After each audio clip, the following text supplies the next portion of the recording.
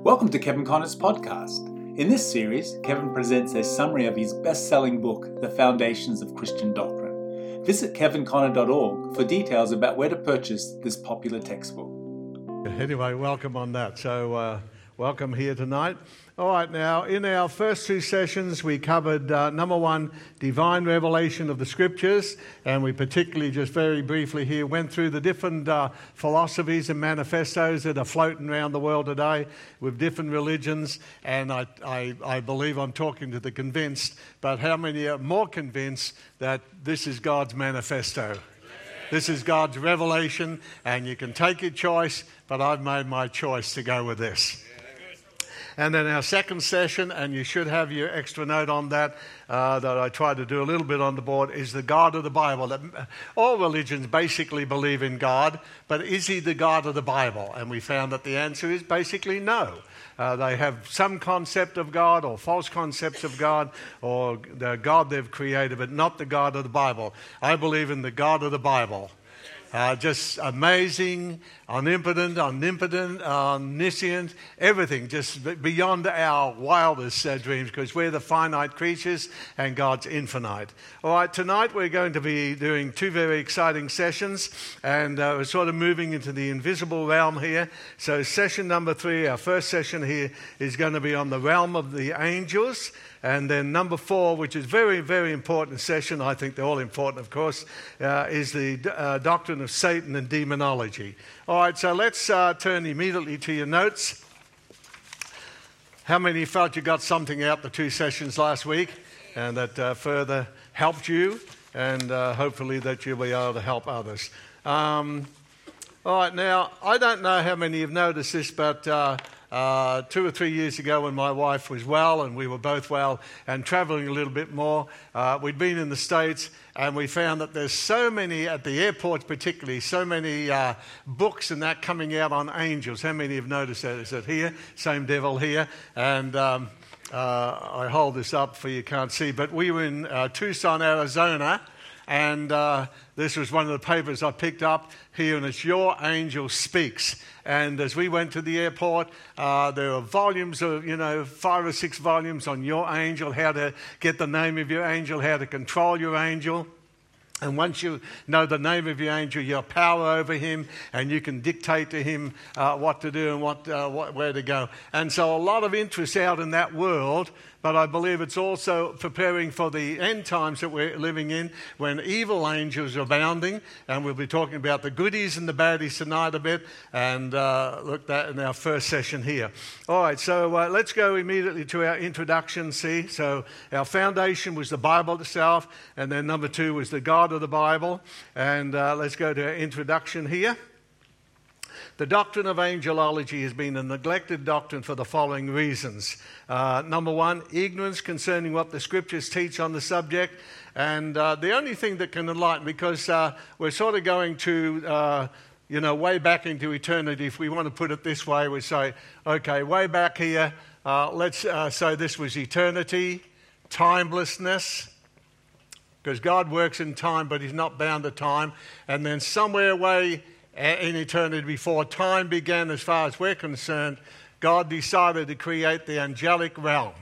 So the doctrine of angels. So what I did in my own study was I went through every reference in the total Bible to the doctrine of angels in order to form what I believe is a balanced presentation, which we hope to do tonight. So Paul writes a number of times in the Corinthian epistle and several other epistles there. He said, I don't want you to be ignorant, brethren, concerning this, or whatever he wants to write. And the only thing that can enlighten our ignorance is the Bible. Amen? So we want to see what the Bible has to say about angels. So the Bible enlightens our ignorance. So a lot of people are ignorant concerning what the Scriptures teach on the subject. Number 2, unbelief in the supernatural. I haven't got time to turn to all the scripture, and we like to encourage you, even though we don't turn to the scriptures, all of them in class here, like to encourage you to read them between now and the second coming of Jesus, or between now and the millennium, unless you're already there, and see what the Bible says. Check it out. Okay, so unbelief in the supernatural, including the existence of angels, and we find that there were a religious group, Pharisees and Sadducees, and the Sadducees, they didn't believe in angels or spirit, or they didn't believe in bodily resurrection, and we play on their name. That's why they were sad, you see. Some of you will get that later on. Okay, so unbelief in the supernatural. Then number 3, fear or superstition concerning the unseen realm of spirit beings, because we're dealing with spirit beings created way back in eternity. We have no time element there. And then number 4, undue adoration, prayer to and worship of angels. Why don't you turn at least to, or put, I've got the scripture there. I'm going to read it from the Amplified. Undue adoration. Those of you maybe who come from a Roman church background, you know that there was involving worship of angels there, but it's forbidden by the Bible, and it's what we call the Colossian heresy. I'm reading from Colossians chapter 2 and verse 18. Colossians 2 and verse 18. And Amplified puts it this way: let no one defraud you by acting as an umpire and declaring you unworthy and disqualifying you for the prize, insisting on self-abasement and worship of angels, which is forbidden, taking his stand on visions he claims to have seen, vainly puffed up in his sensuous notions and inflated by his unspiritual thoughts and fleshly conceit. So the Bible forbids us to worship angels, angelic spirits, and this was more particularly in Romanism. A number of years ago, way back in the 1980s, when I was the Sergeant Major here, the senior minister at Waverley Christian Fellowship. We used to meet about once a month with a bunch of ministers, and at that time there was this heresy floating around, and it was also floating around in Lima, Peru, and some of the other countries, that you had to get the baptism of the Spirit and find your guardian angel, and once you got the name of the guardian angel, then you had power over him and could dictate to him and tell him what to do. Well, I'm sorry, that's contrary to the word worship of angels. We do not worship angels. We worship our Lord Jesus Christ. We worship Father, Son, and Holy Spirit. We do not worship the angels. Amen? All right, so undue adoration. All right, under A, we'll look at a couple of scriptures here. The existence of angels. I'm going to read from Book of Revelation, chapter 5. As I said, we won't read all these scriptures. We've got a lot of material to cover, but one or two scriptures here and there. Revelation chapter 5, and in verse 11. Revelation 5, verse 11. And John says, then I looked and I heard the voice of many angels around the throne, the living creatures and the elders, and the number of them was 10,000 times 10,000. Can you multiply that? And thousands of thousands. So innumerable angels God created. 10,000 times 10,000 and thousands of thousands, saying with a loud voice, worthy is the Lamb who was slain to receive power and riches and wisdom and strength and honor and glory and blessing. And every creature which is in heaven and on the earth and under the earth and such as are in the sea and all that are in them I heard saying, blessing and honor and glory and power be to him who sits on the throne and to the Lamb forever and ever. And everyone here said, Amen. All right, so Hebrews 12, Daniel chapter 7 also tells us that the myriads of angels, untold thousands, we don't know how many millions of angels God created. All right, so reading off our note here, there are about 300 references to angels in the Bible which substantiate their existence. And this is important to realize, though we haven't got time to indulge in this too much, but the Hebrew word malak, something like that, translated angel, it simply means an angel, an agent or a messenger. So many times in the Old Testament, angels appear to people, but sometimes they appeared as human beings. They had the power to assume a human form temporarily. And so it could be a messenger, an agent from the Lord. And the Greek word angelos, translated angel simply means a messenger also. So sometimes the word angel is used of, I've got it here on your notes here. Sometimes the word is used of the Lord God. When the three angels appeared to Abraham, one of them at least was the Lord, and he's spoken of as the angel of the covenant, the messenger of the covenant. Sometimes it's used of men, like you'll find that in the book of Revelation chapter 1, 2 and 3, write to the angel of the church of Ephesus, write to the angel of the church of Smyrna. Writing to angels, not ordinary angels, not fallen. If they were ordinary angels, some of them were fallen. Because he said to one angel, "You've left your first love. I'm going to spew you out of my mouth." The angel or messenger of the church here is Mark Andrew Connor. Anybody met him? Okay, he's the angel, the messenger of the church, and responsible as the leader. So sometimes it's used of men, and sometimes it's used of angelic spirit beings themselves. You just have to check the context, where it's referring to God or angels or even demons or human beings or Satan and his hosts. All right, now under letter B, I want to take a bit of time on this. Now, we have no time element, but way back in eternity, as we said last week, God himself, was complete in himself. He didn't need anybody. He didn't need the angels. He didn't need us. He was content in his own being as Father, Son, and Holy Spirit, a Godhead family there. And then somewhere in the purposes of God, they decided to create angelic beings. Now, we'll deal with this a little bit more later on when you have some fill-in here. Angelic beings.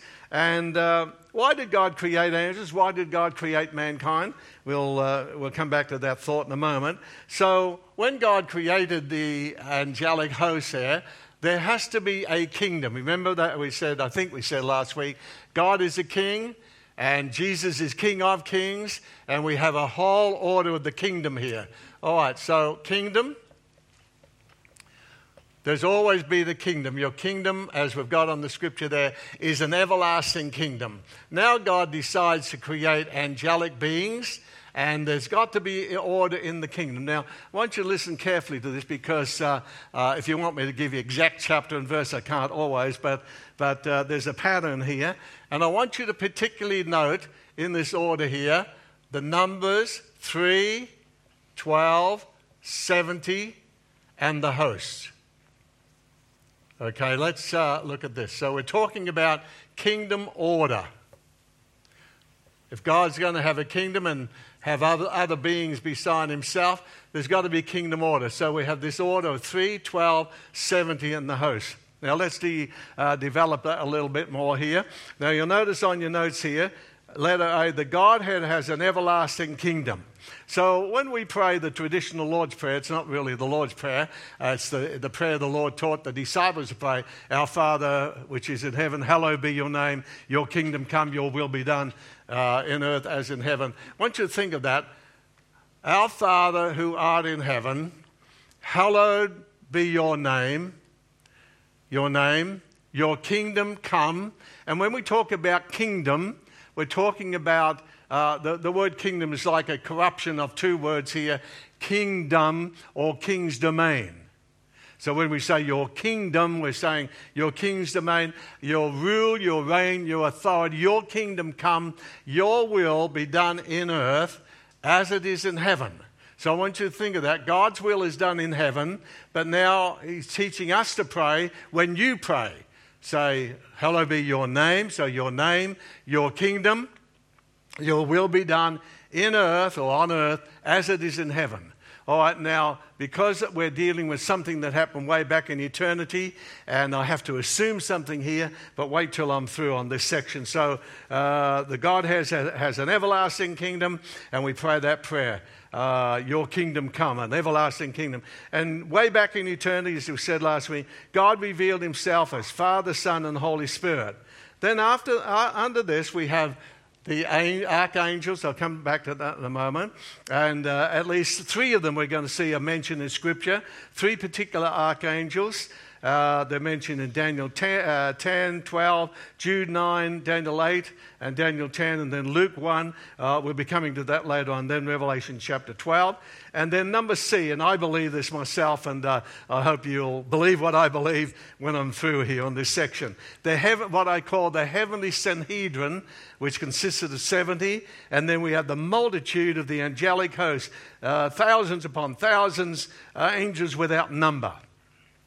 All right, now let's go back to this a moment, and if you want to put some notes here, which I'd encourage you to. Number 3 is the number of the Godhead. So number 3 is the number of God, Father, Son, and Holy Spirit. So you want to put that on your notes here. So number 3, the number of the Godhead, Father, Son, Holy Spirit. Number 12 is the number of government.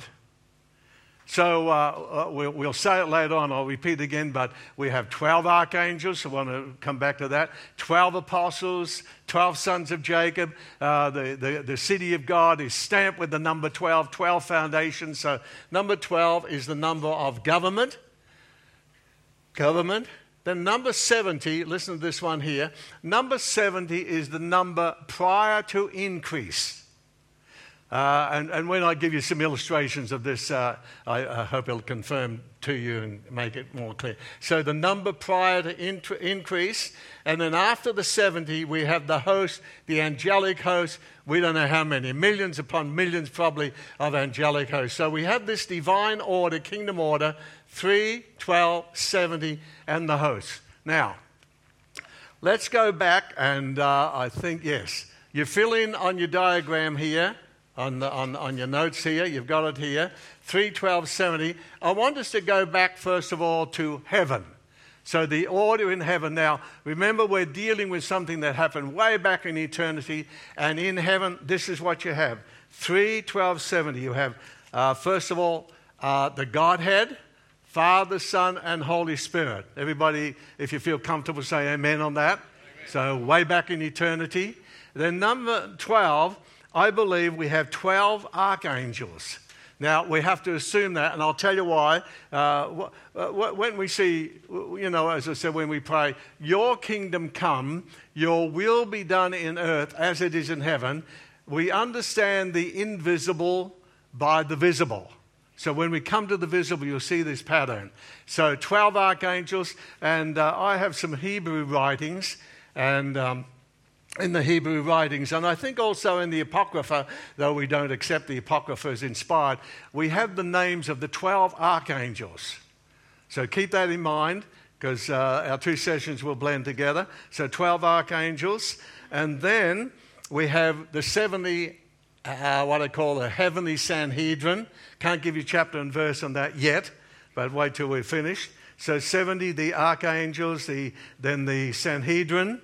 And then after the 70, the heavenly Sanhedrin, let's call them, we have the angelic host. So this is God's kingdom, a kingdom order, 3, 12, 70. Now this, as you've got in your first column there, is up in heaven, way back in eternity, in the invisible realm.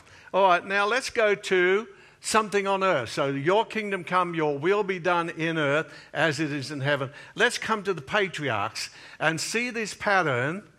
As I said, the visible helps us understand the invisible. See this pattern on earth. All right, in the patriarchs, this is, to me it's so exciting. What do we have? God says, I'm the God of Abraham, the God of Isaac and Jacob. Have you ever noticed that God has never called him the God called himself the God of any other trinity of men? I'm playing on that word, trinity of men. Now he's the God of Adam, he's the God of Noah, he's the God of Elijah, he's the God of Moses. But here he picks out 3 men. I'm the God of Abraham, I'm the God of Isaac, I'm the God of Jacob. Now why did God pick out, and I'm playing on these words here, why did God pick out this trinity of men? Because this trinity of men manifests in their character, in their life story, the characteristics of the Father, the Son, and the Holy Spirit. Let me just give you a couple of brief illustrations. How many would agree with me? Abraham is the father.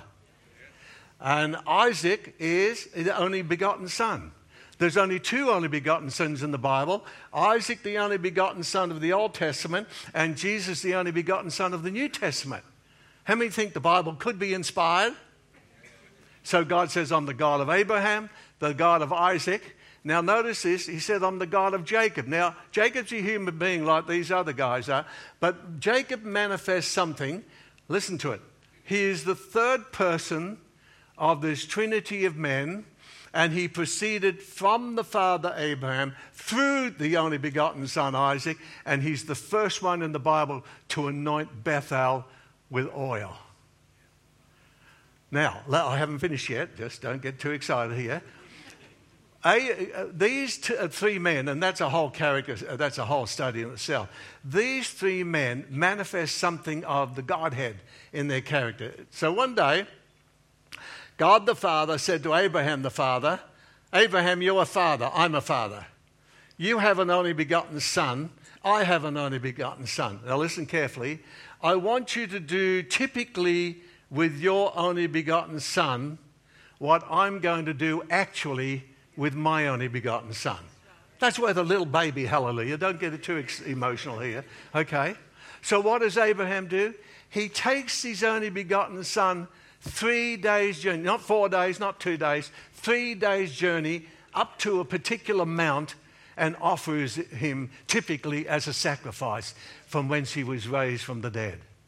So it's like God said to Abraham, you do typically with your only begotten son what I'm going to do actually with my only begotten son. And 2,000 years later, roughly, God the Father took his only begotten son, Jesus, 3 days journey, Mount Calvary, and offered him as a sacrifice for our sins. Hallelujah. I'm sorry, that burst out of me. Yeah. And then Isaac has the characteristics of the only begotten. Jacob, as I said, he's the third person of that trinity of men. He's the first one to anoint with oil. And it's the Holy Spirit who is the anointing. Wow. I mean, we could spend a whole night on that, but that's enough of that. All right. Now, let's go to another earthly pattern, to our third column. Now, what God did in heaven, in the unseen, the invisible, he does now in the patriarchs. We have, I didn't finish that. Abraham, Isaac, Jacob, that's right. Then 12 sons. Jacob has 12 sons, like the 12 sons of Jacob.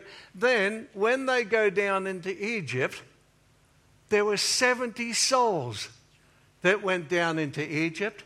And from that 70 souls came the infant nation of Israel. 3, 12, 70, and the host. Amen? All right, if you don't believe that one, let me give you another one. Okay, in the nation of Israel now, God did that individually. Abraham, Isaac, Jacob, 12 sons of Jacob, 70 souls down to Egypt, and then the nation. Let's go to Israel. God repeats the same pattern, 3, 12, and 70. So when they come out of Egyptian bondage, they go 3 days journey to Marah. Not 2 days, not 4 days, 3 days. That number 3 there. And then from Marah, they move to Elim, and they come across 12 wells of water. Not 11, not 13, 12 wells of water. Then in the same place at Elim, they see 70 palm trees. And then the palm trees, it all has to, the wells of water where the waters were bitter. Moses casts into the bitter waters a tree. God showed him a tree. Why a tree? Because man sinned by a tree. Jesus died on a tree. Cursed is everyone hangs on a tree. And so God showed Moses a tree and said, cast that tree into the waters. And there he made the healing covenant. I am Jehovah Rapha, the Lord that heals you. That's worth a hallelujah too. Oh, I'm sorry to get excited about this. How many think the Bible could be inspired? You see, when God keeps repeating a thing, it's the same as I do, so you get the point. Okay. All right. So 3, 12 wells, 70 palm trees, then the nation at the foot of the mount. Now, that's all old. You say, oh, Kevin, that's Old Testament. We don't believe in the Old Testament. Oh, well, let's go to the New Testament. Do you believe in the New Testament?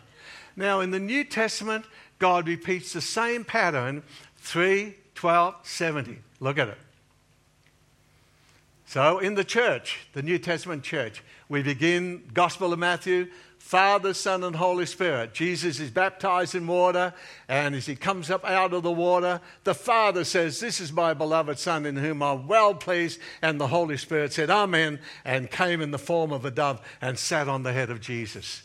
A revelation. And then the Gospel of Matthew closes with, "Go and make disciples of all nations, baptizing them in the name of the Father." Not names, into the name, singular, of three people, of the Father and of the Son and of the Holy Spirit. So Gospel of Matthew opens up with a revelation of the triune God and concludes with that.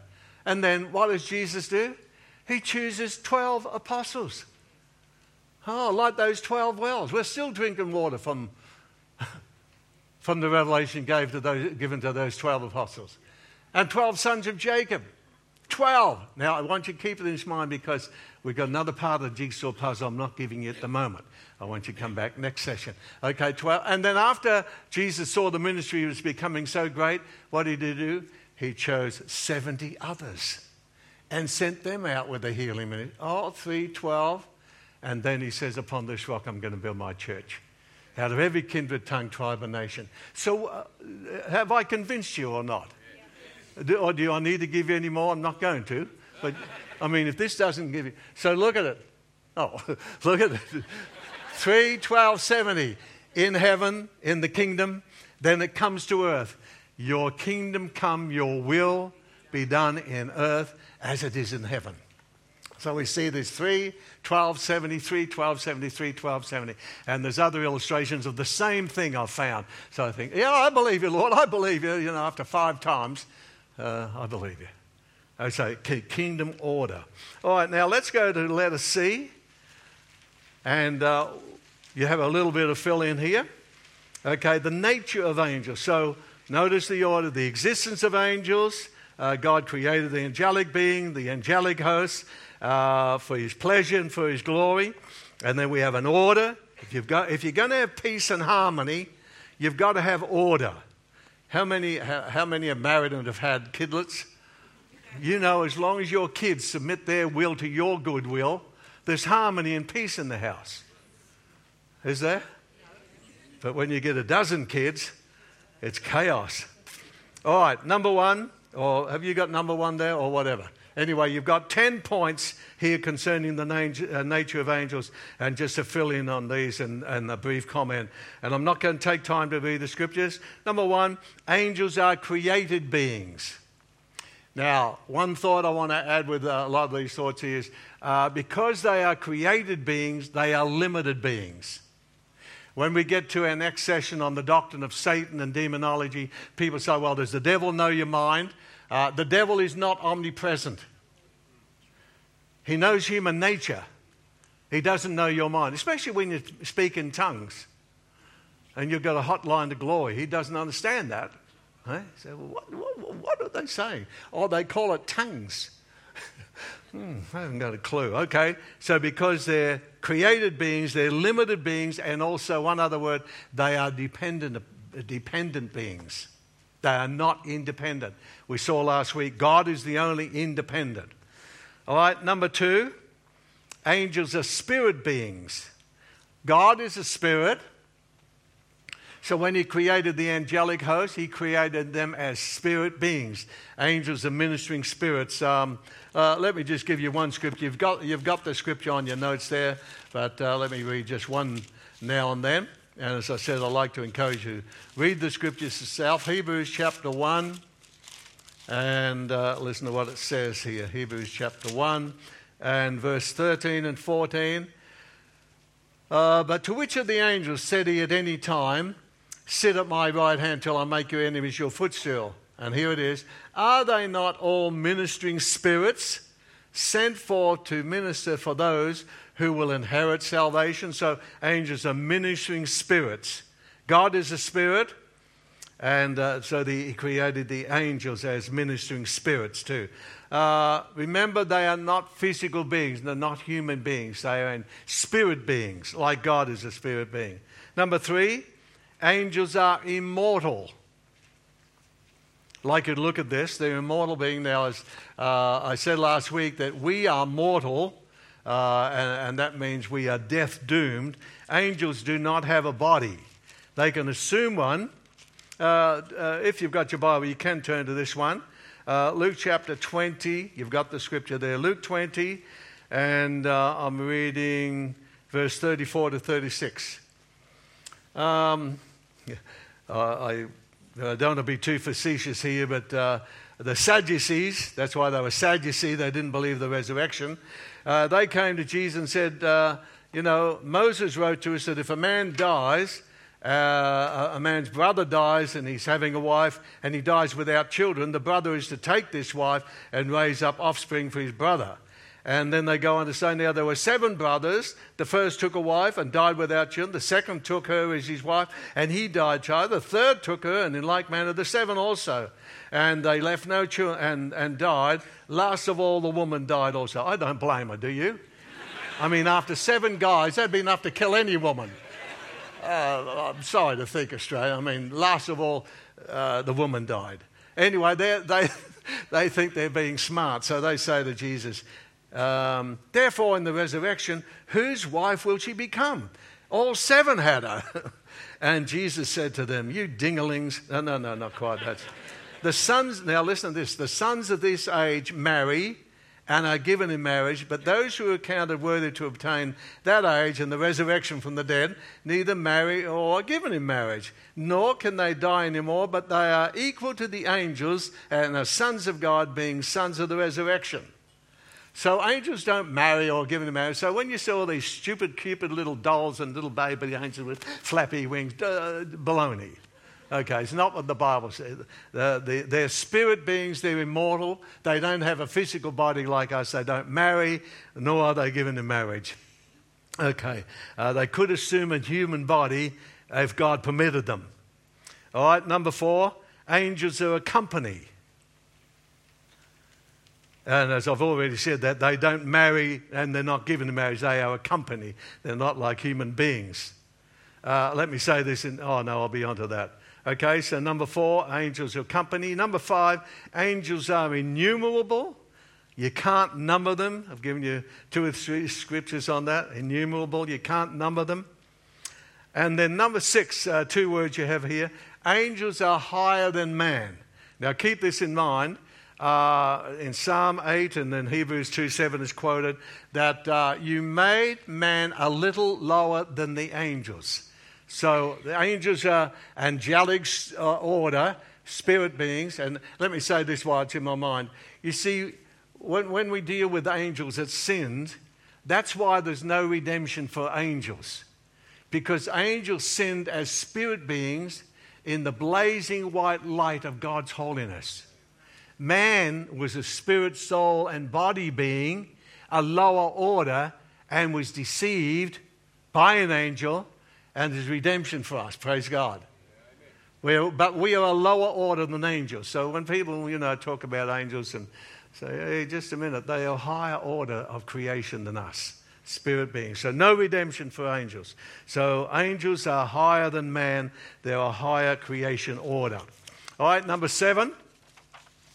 Angels are a free will creation. Now, as we say about man in another session later on, put yourself, if you can, in the position of God. God decides to create the angel, and the same truth is applicable to man.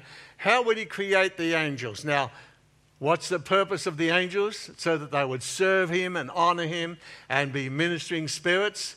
How is God going to create them? As a bunch of zombies? Or robots? Obey me? Jump? How high? No, he created, and this is what I say because we'll deal with this in a subsequent session. He created the angels like mankind with a free will. He took what I call, I don't know how else to say this, he took what I call a calculated risk of creating angels and mankind with a free will. If you've got a free will, you have the power of choice between one thing or the other. You've got to have, not we have today too many choices, but you've got the power of choice between 2 things. We'll come back to that later on. All right, so They're creators, free will creation, not zombies and not robots. All right, number 8, angels are spirit personalities, or they're real beings as God is. God is a spirit being, and angels are spirit personalities. I've all sort of already covered that, but spirit personalities. And then number 9, angels are invisible unless God makes them visible. Reen, could you come quickly here? How many here have ever seen angels? Okay. Reen, come up real quick and you can say a little bit here. Where's the other mic? Just tell them quickly about your experience in Holland. Okay, just that one. Thank you. All right, how many have seen angels? Over here? I've never seen an angel with a broken wing, even. Right, just tell them briefly about that. We were in Holland a few years back for a conference, and we were stopping with a Dutch minister, and they have very narrow, thin houses, and we were on the 3rd floor. And so in the morning, I was still in bed, but Kevin was up early and he's down the end of the room studying, sitting at a table studying. And as I was sitting there in the bed and I was meditating and praying, and as I looked up, I saw this angel standing behind Kevin. And the angel seemed to be leaning over him as he wrote. And in some way, the angel seemed to be helping him in some way. I don't know in what way. He's spying on me. But in other things too, I've seen angels around about a church service. I've seen angels standing beside me and different things like that. And it's just so wonderful that God sometimes lets us see into the supernatural realm. But I believe the angels of the Lord encamps around about his people. Amen. There are angels around about us all the time. Mm-hmm. They're here tonight. Yes. And they're around about us all the time. And just that sometimes God lifts the veil and lets us see a little bit of the supernatural. Amen. Thank you. Take that with you, darling. Yes. Hallelujah. I want you to turn quickly, just sticking to our schedule. Turn to Genesis chapter 28.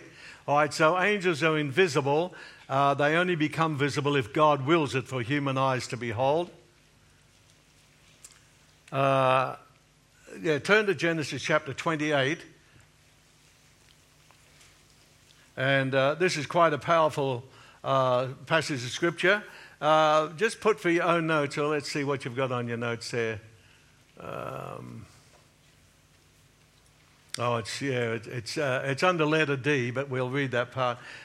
Put verse 11 or 10 through to 12 will do. Now we're told, and Jacob went out from Beersheba and went toward Haran, and he came to a certain place and stayed there all night because the sun had set. And he took one of the stones of that place and put it at his head and lay down in that place to sleep. Then he dreamed, and behold, now notice this, a ladder. Some say a staircase, but a ladder. We saw a ladder on the weekend, didn't we? A ladder was set up on the earth, and its top reached to heaven. And notice this, and there the angels of God were ascending and descending upon it. And the Lord stood above it and said, this is to Jacob, I am the Lord God of Abraham, your father, and the God of Isaac. The land on which you lie I will give to you and your descendants. Now, I want you to notice something here. We'll put it here. Jacob comes to this certain place and he takes a stone which he calls Bethel, and he actually anointed it, so it became an anointed stone. Then as he's laying down in that place, he has a dream, and he sees this ladder or this staircase reaching from earth to heaven, and he sees the angels of God. Now at the top of the ladder, God is at the top of the ladder and giving him the covenantal promises. And the angels, notice the language here, are ascending, going up, and descending upon the ladder. Now, Jacob is an heir of salvation, so here the angels of God, sent from God, ministering to him, who is the heir of salvation. So they are ministering spirits. So Jacob sees this. Now, let's go over to the New Testament, and this is on your notes here under letter D. And Jesus interprets Jacob's ladder for us. And I do believe, as my wife said, that, you know, angels are here tonight. If God just took the veil from off our eyes and we could see into the spirit realm, I believe this place would be surrounded by angels. That's not a very strong amen, was it, eh? Some of it sounded like, oh me. Okay, turn to John chapter 1 and listen to what John says here. He actually interprets, or Jesus interprets Jacob's ladder first. We'll go down to verse 47. John 1 verse 47. Jesus saw Nathanael coming toward him and said of him, "Behold, an Israelite indeed, in whom is no deceit." And Nathanael said to him, "How do you know me?" Jesus answered and said to him, "Before Philip called you and when you were under the fig tree, I saw you." Nathanael answered and said to him, "Rabbi, you are the Son of God. You are the King of Israel." Now listen to what Jesus said. Jesus answered and said to him, "Because I said to you, I saw you under the fig tree, do you believe? You will see greater things than these." Now listen carefully to verse 51, which is the interpretation of Genesis chapter 28.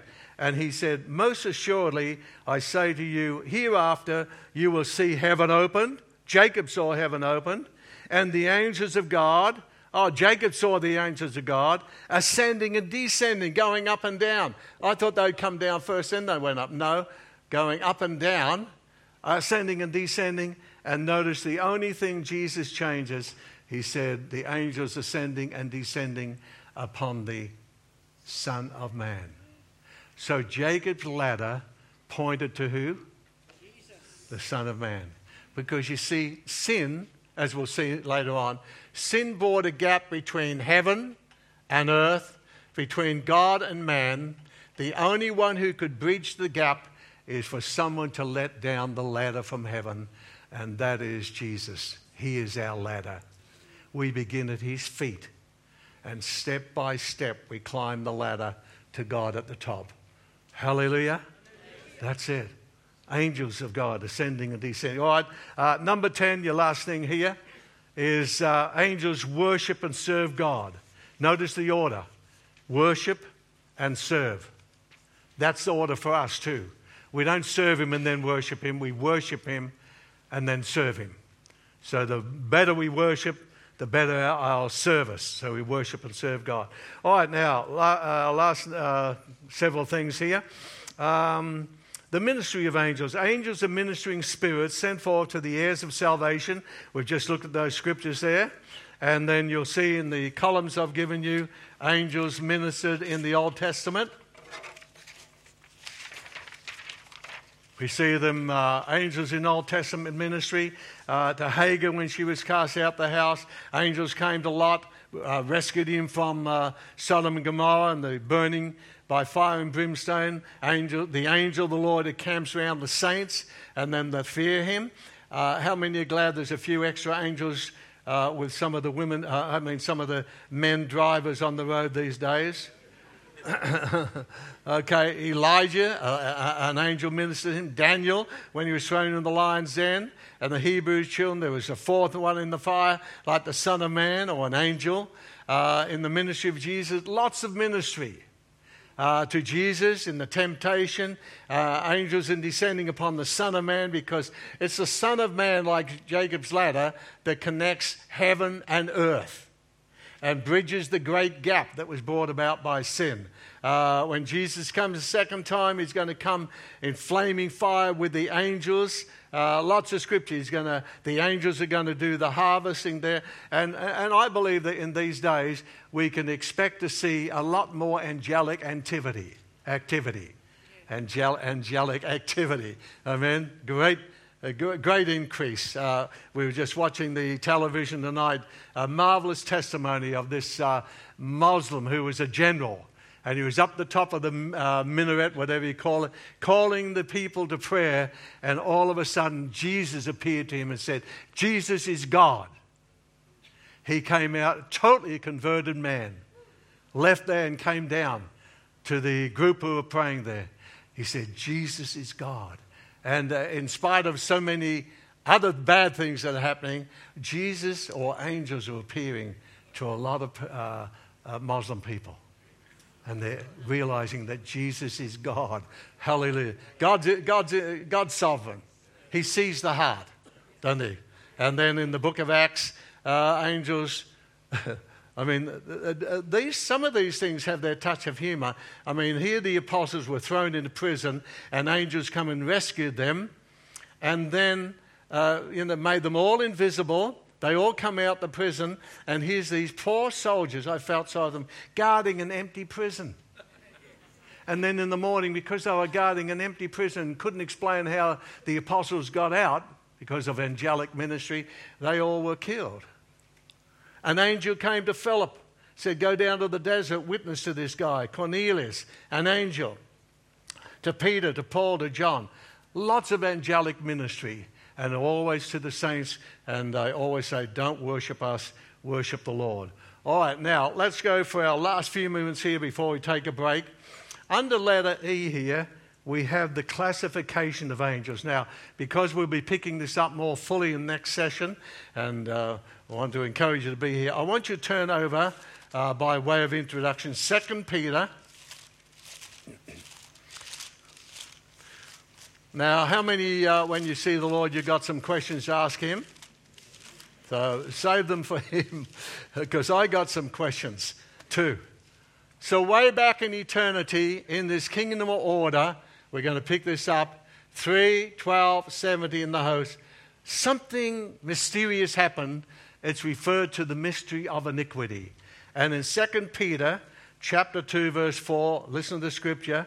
For if God did not spare the angels that sinned, but cast them down to Tartarus, hell, and delivered them into chains of darkness to be reserved for judgment, and so forth in the days of now. Can you think of this? Angels that sinned. This mystery of iniquity. You see, frightening thing here, sin did not begin in earth. Sin began in heaven. That's why Paul says, sin entered. Where did it enter from? We'll be dealing with that. Angels that sinned. How could angels sin? Turn over to Jude, verse 6. Take a right, and just before the book of Revelation, Jude 6, which confirms the same.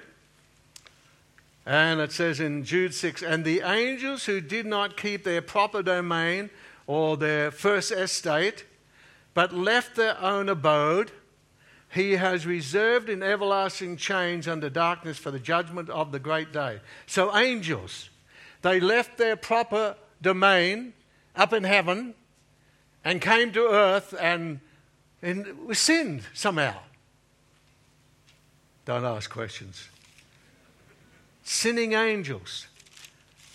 And then Revelation chapter 12. Revelation 12. And this is going to be the war to end all wars. And we're told, Revelation chapter 12 and verse 7, and there was war in heaven. This will be the war to end all wars. Michael and his angels fought against the dragon, and the dragon fought and his angels and prevailed not. Neither was their place found any more in heaven. And the great dragon was cast out, that old serpent called the devil and Satan, which deceives the whole world. He was cast out into the earth, and the angels were cast out with him. Wow, that's frightening. So, war in heaven, where sin actually began.